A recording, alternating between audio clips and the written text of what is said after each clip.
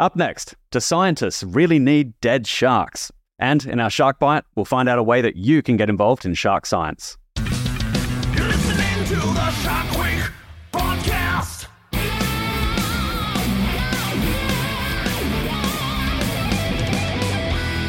G'day, and welcome to Shark Week, the podcast. I'm your host, Luke Tipple, and today we'll find out if we need to kill sharks in the name of science.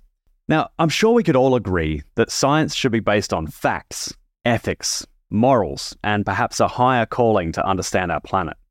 I'd also like to believe that we live in a world where scientists choose the most effective and non-damaging techniques to study sharks. But in the past, that often hasn't been possible. Much of what we know about sharks today has come from destroying sharks. Now, that's a sad and horrible fact, but it's true. And now I don't mean to imply that scientists are going out willy-nilly and destroying sharks all over the planet. Many of these carcasses have come from accidental bycatch. But not a small number of them have come from targeted killing or unintentional lethality caused by techniques that are, frankly, outdated. Right now, we're at a point where many species of shark are globally threatened. And even when a species of shark is not on the endangered species list, the message sent by media surrounding, for example, shark tournaments that haul in massive sharks for trophies and say they're doing it in the name of science, it conveys, in my opinion, the wrong message, and I think it's time for a change. With me today are two guests that will help shed light on this subject. First up is Neil Hammerschlag. He was a longtime professor at the University of Miami. He's the founder of Atlantic Shark Expeditions, and he's a faculty member of the Black Girl Dies Foundation. He's an expert on, among many other things, data acquisition in the field. So Neil, welcome to Shark Week, the podcast. You are kind of the creme de la creme of scientists around here. Tell us, how do we study sharks today? For me, I think there is no one answer. There's no one tool, and a really good scientist is going to have multiple tools in their toolkit. A lot of people think, oh, you got to tag the sharks, but there's actually a lot of tools in the scientist's tool belt. And in fact, I've done a lot of work on just observation. And I'm bringing that up because I think observation is actually a kind of a lost art of science. Sure. Now, there has been some sort of perhaps controversy, certainly press, involving scientists taking shark carcass for research purposes. And whether they wanted to actually take them or not, it's been used as justification for certain harvesting that's going on. How often do scientists actually need to kill a shark to learn something about them?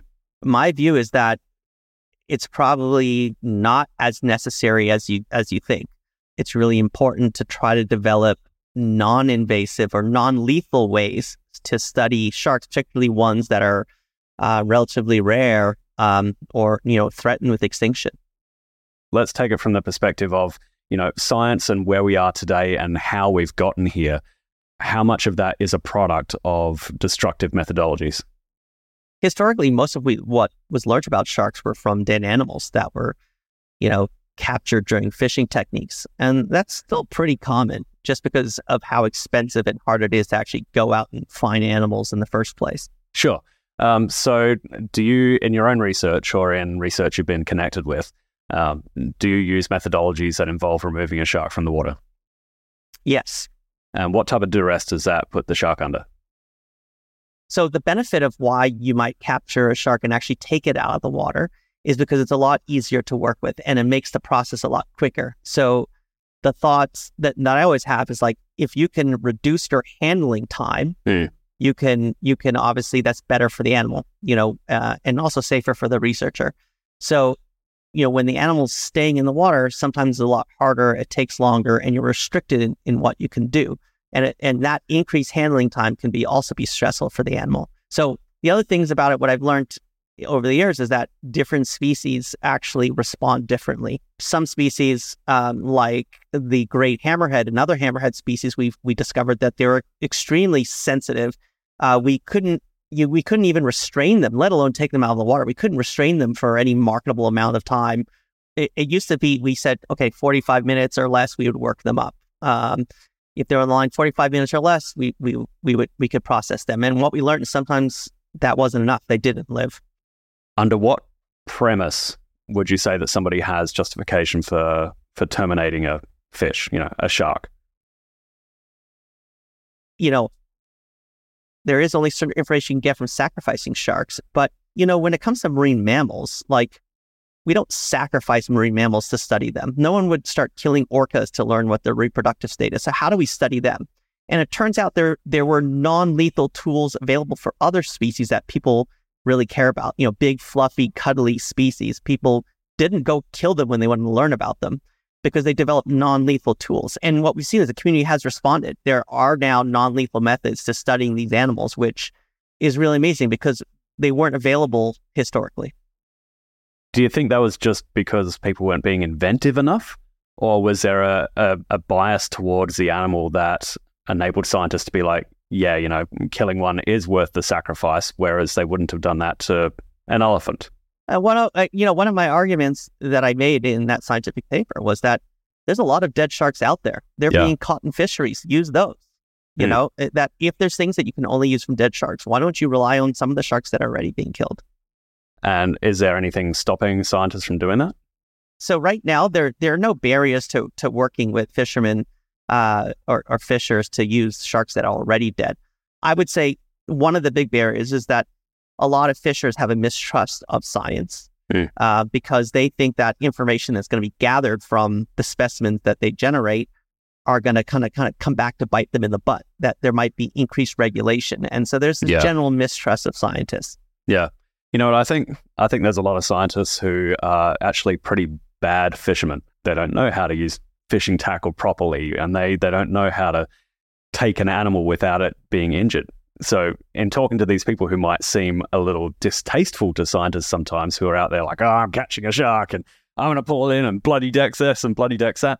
Those are the guys who actually do know how to pull them in and release them unharmed if you gave them that opportunity. Absolutely. And have a dialogue. Absolutely. My boat captain right now in Nova Scotia, the one that we're doing the white shark research with, he was a shark fisherman for 25 years. Tremendous amount of knowledge. And in fact, one of his best phrases he always likes to remind me is that he always says that a scientist can give you the square root of a pickle jar, but he can't open it. I think he's dead on with that. So we started this podcast with the idea of, do we need to kill sharks to learn about them? What's your answer to that? No, I don't think we need to kill sharks to learn from them. In fact, I don't even think we need to tag sharks to learn from them. I think it depends what you want to learn. So what people have done is, for example, looked at tissues that historically were the golden standard and taken through lethal means, like, for example, a liver or heart sample, and then compared that to values in like a fin clip or a muscle biopsy.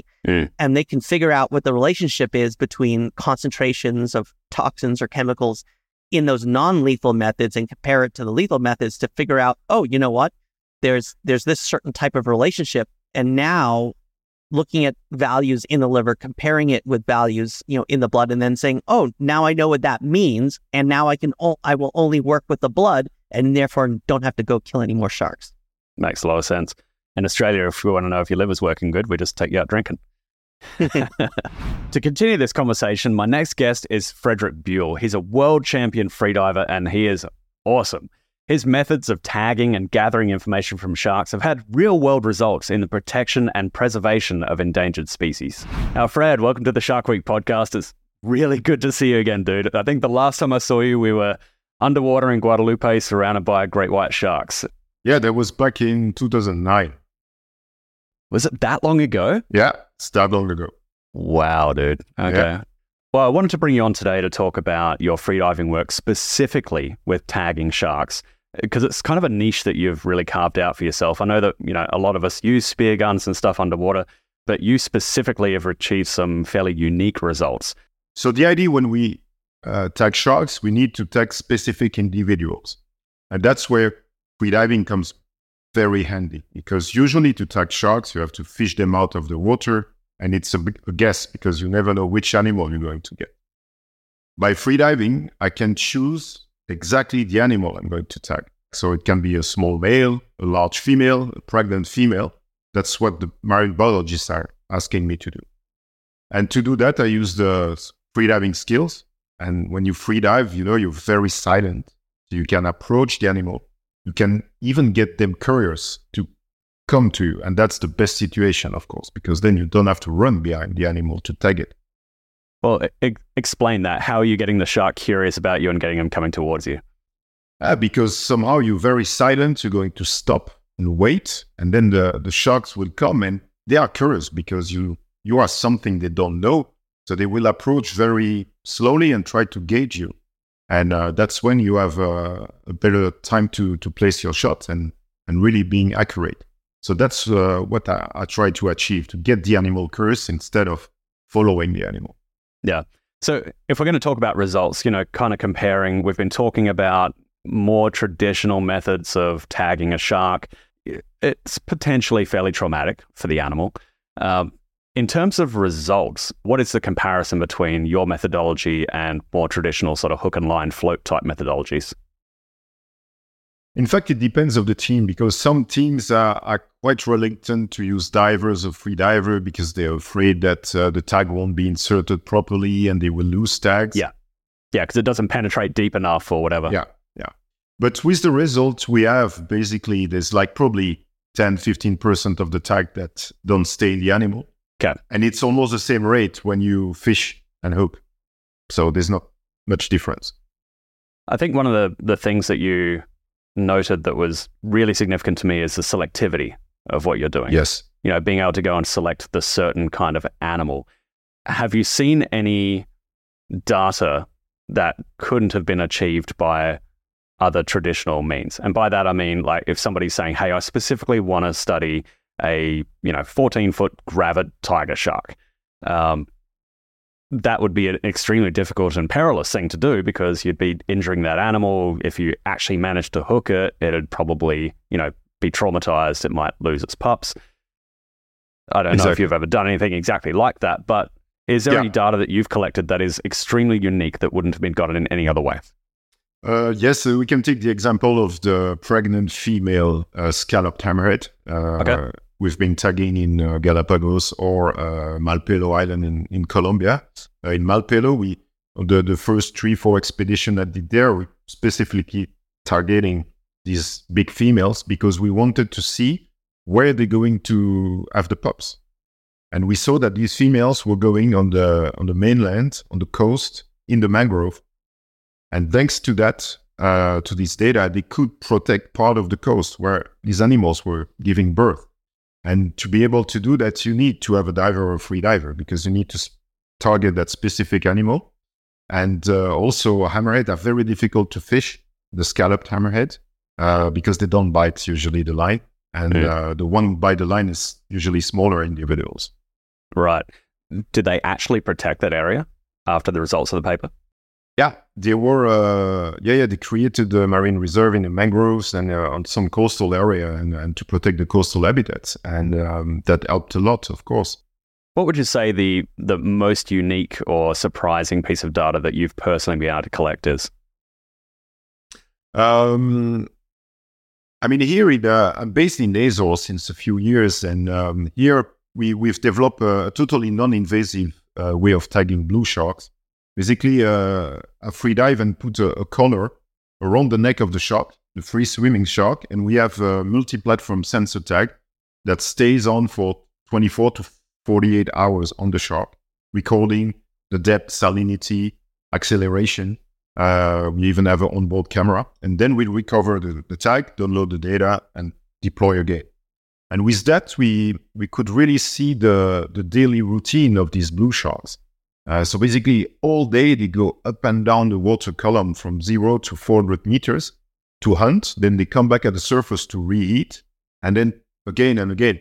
And that's something we never experienced before. We couldn't get this kind of data in another way. And it was really interesting to see their daily behavior because we were seeing these sharks every day on shark dives, but we had no idea what they were doing. So, you're obviously a big proponent for this non-invasive or minimally invasive techniques. Yes. Is this something that you're training other people to do? Can people reasonably expect that they might be able to learn to do what you do? Let's face it, you're a world record holder. What you do underwater is perhaps not achievable so much by most people? No, because in fact, you don't need to be a super good free diver. You need to be good with the animal, understand how it works, but the actual time we spend on the water to tag a shark, it's maybe 30, 40 seconds. It's very short time. That sure sounds like it. So we started this podcast with a question of, can we truly study sharks without killing them? Now, there might be some case for mortality within shark research, but what is your opinion? Yeah, it's like everything. I mean, science, there will be always invasive thing in science and moreover in marine biology. But I think we can limit the impact. And the way we tag them and the species we target, we know there are sharks that are very fragile. Some other sharks are like bulletproof. If you work with bull sharks, they can stay a long period of time being investigated. But I'm an advocate for the less invasive possible methodology. And that's why somehow I started doing the shark tagging, because I thought freedivers or divers could help to do that and minimizing the impact on the animal.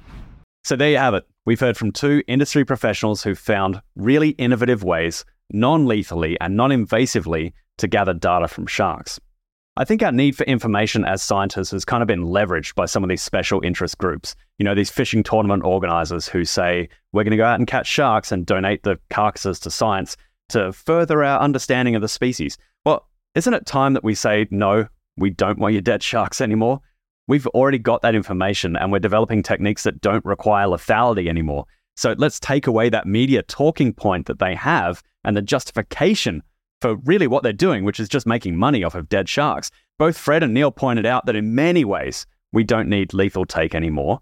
And in fact, any type of interaction with the sharks that's invasive is at least non-desirable and perhaps unnecessary. You know, we have over the years learned a lot from dead sharks, but I think it's finally time to say, we don't need your dead shark anymore.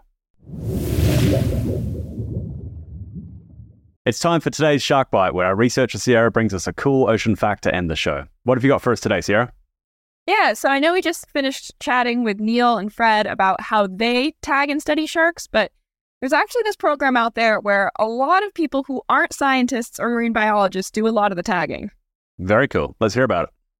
Yeah, so it's the Citizen Science Program. It's called the Cooperative Shark Tagging Program. It's one of the longest running and largest operations of shark tagging in the world. And it's this huge effort between recreational anglers, commercial fishers, biologists, and NOAA fisheries. Sounds great. So what type of tags are they putting in? So there's two main types that they use. The first is the DART or M tag, which is usually used by fishers. And then there's the fin or roto tag, which is usually used by the biologists. Yeah, so those are fairly basic ID tags that enable you to see if a fish has been captured before and tagged, and then you can enter that into the database as a recapture. That's pretty cool. What are they finding? So since 1962, there have been almost 300,000 sharks tagged. And one of the crazy things that they found from this was that tiger sharks actually crossed the Atlantic. They didn't find this or discover this until the program was 34 years old. Oh, wow. So they tagged a tiger shark and it got recaptured across the other side of the Atlantic. Yep. That's awesome. Tell me the name of the program again. It's the Cooperative Shark Tagging Program. Okay, so if you're fishing and you're catching shark, then you really should be part of this program because obviously some really good scientific data can come from it. Thanks so much, Sierra. Yeah, anytime. Okay, that's it for another Shark Week, the podcast. Thank you for joining me, and I really want to thank my guests, Neil and Fred. We really learned a lot from you today, guys. Until next time, I'm Luke Tipple. I'll chat to you soon. You're listening to the Shark Week podcast.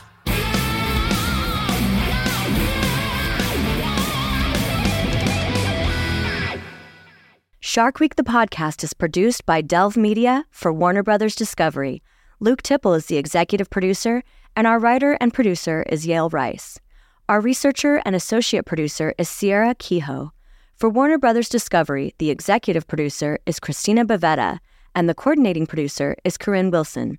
You can follow our show wherever you get your podcasts, and we'd love it if you could take a second to leave us a 5-star review and subscribe to help our mission to give sharks a voice.